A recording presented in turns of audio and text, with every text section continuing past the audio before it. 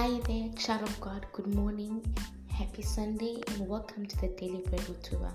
I'd like to thank you for taking your time to listen to the Word of God this morning. And if you're joining us for the first time, welcome to the family. This family want to journey of growth daily in the Word of God and through the revelation of the Holy Spirit. And so before we start, as usual, we're going to call upon God this morning.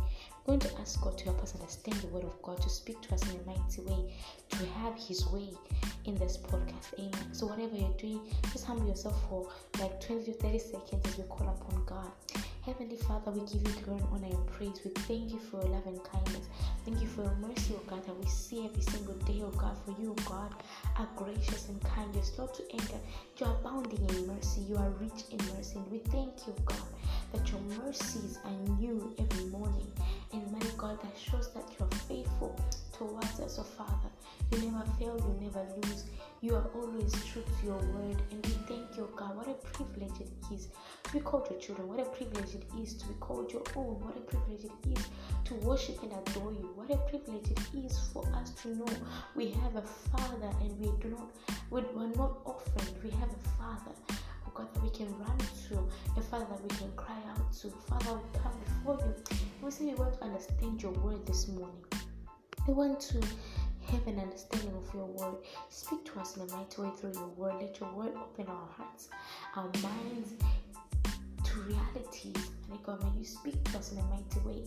I decrease that you may come and increase for your glory, and I disappear that you may come and appear for your glory in the name of Jesus. May God have your way in this podcast. I ask, oh God, that you may give me the tongue of an orator to deliver your word just as you are placing it in my heart. Maybe you that speaks and not me, for what I'm about to speak, the words I'm about to say, it's not for my own understanding, but it is from your understanding, Spirit of God. In the name of Jesus, Holy Spirit, come and take over. Help me, enable me, and empower me to share your word. In the name of Jesus Christ, I pray with thanksgiving. May you be glorified. In Jesus' name, we love you, Lord. Amen.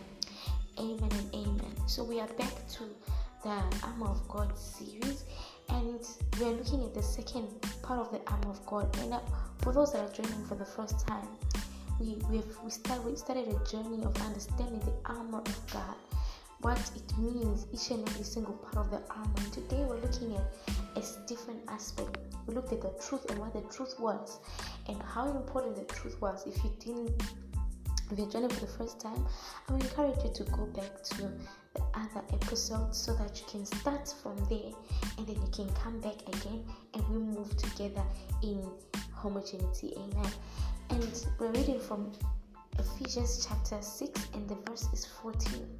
And it says, "Stand firm then, with the belt of truth buckled around your waist." We already looked at this aspect, and with the breastplate of righteousness in place. So today we're looking at the breastplate of righteousness. When you look at the armor, and the normal armor of warriors, I know quite many of us have watched movies like the Spartans and things like that. 300, I think that's the best movie that I can use. 300, or any movie that shows warriors of old, when they wore a breastplate, it was to cover the chest. Amen. And what lies in the chest was literally the vital organs of the body. What lies, the breastplate stretched from the neck part all the way down to the waist, and that was for a certain reason. It was to cover the heart, the lungs, and every other place. So now it says that with the breastplate of righteousness should cover your heart. Amen.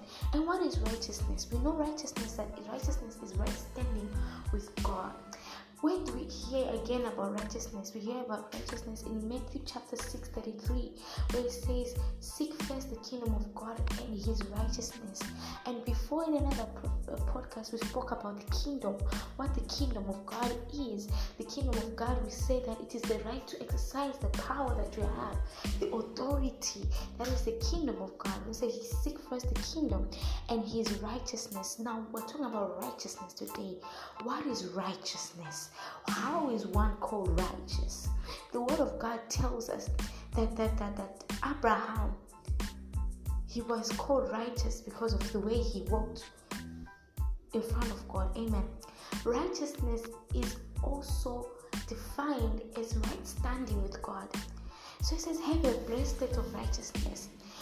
When we look at this scripture before, it tells us of how our battle is not against flesh and blood, but against principalities and powers in the dark world, in the heavenly realms, right? And it says that we should have a breastplate of righteousness. Right standing with God as you fight daily in your walk of faith is very important. Why? When you're in right standing with God, which means you're in the will of God and you're doing what is right in the eyes of God. When you're doing what is right in the eyes of God, there is no reason for the enemy to question you or question your faith or to question your actions, because your actions are actually in the right will of God. They're in the right place with God. So having a breastplate of righteousness, being in right standing, has a guard over your heart. Amen. It has a guard over your heart because your heart is directed to the will of God and is in the will of God. It's directed to the will of God and is in the will of God. So when we're saying the breastplate of righteousness, you have to be in right standing with God. You have to be in right standing with God. We said that when you have the belt of truth, it holds things together, and we said the truth is Jesus. So you got to have Jesus when you fight. And it says that you should not only have Jesus with you, but have the right standing with God with you. The armor of God is aspects that we have to carry and put on as children of God to be able to stand and fight against the enemy. When you are in right standing with God, there is no reason for the enemy to come and question you, to come and question your authority. Yes, temptations may come, but your authority reigns supreme because you are in right standing with God. So having the breastplate of righteousness. So righteousness can be a shield against the enemy. The breastplate is there to protect the heart. To protect the heart. The word of God tells us about keeping our hearts with all diligence, for out of it flows the issues of life. The heart is important, and so we have to protect it with something, and that's something that we have to protect is being in the right place with God. Your heart has to be in the right place with God.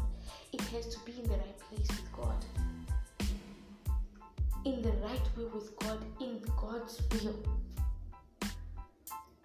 And how do we achieve that? Not the will of God, not the word in the will of God. You cannot say that you are seeking His righteousness without you knowing the word and the will of God. The word of God is a mirror unto us. When we look into it, it reflects to us what we ought to be. The more you look into the word of God, the more you understand righteousness. The more you see how others walk before God and learn from them. Without the word of God, you cannot achieve this righteousness. The word of God and doing the word. It's not only important for us to know the word, do the word of God. The word of God is the will of God. Do it. The word of God says that let us not be hearers of the word, but also doers of the word. So doing the word is also important. When you now do the word, you are practicing the righteousness of God. When you're now doing the word of God that God spoke to you personally, because God can talk to you personally, you can receive the Rhema word. You can receive a Rhema word, a word that is pertaining to you when God talks to you directly. Doing the word that He said puts you in right standing with Him. Doing the will.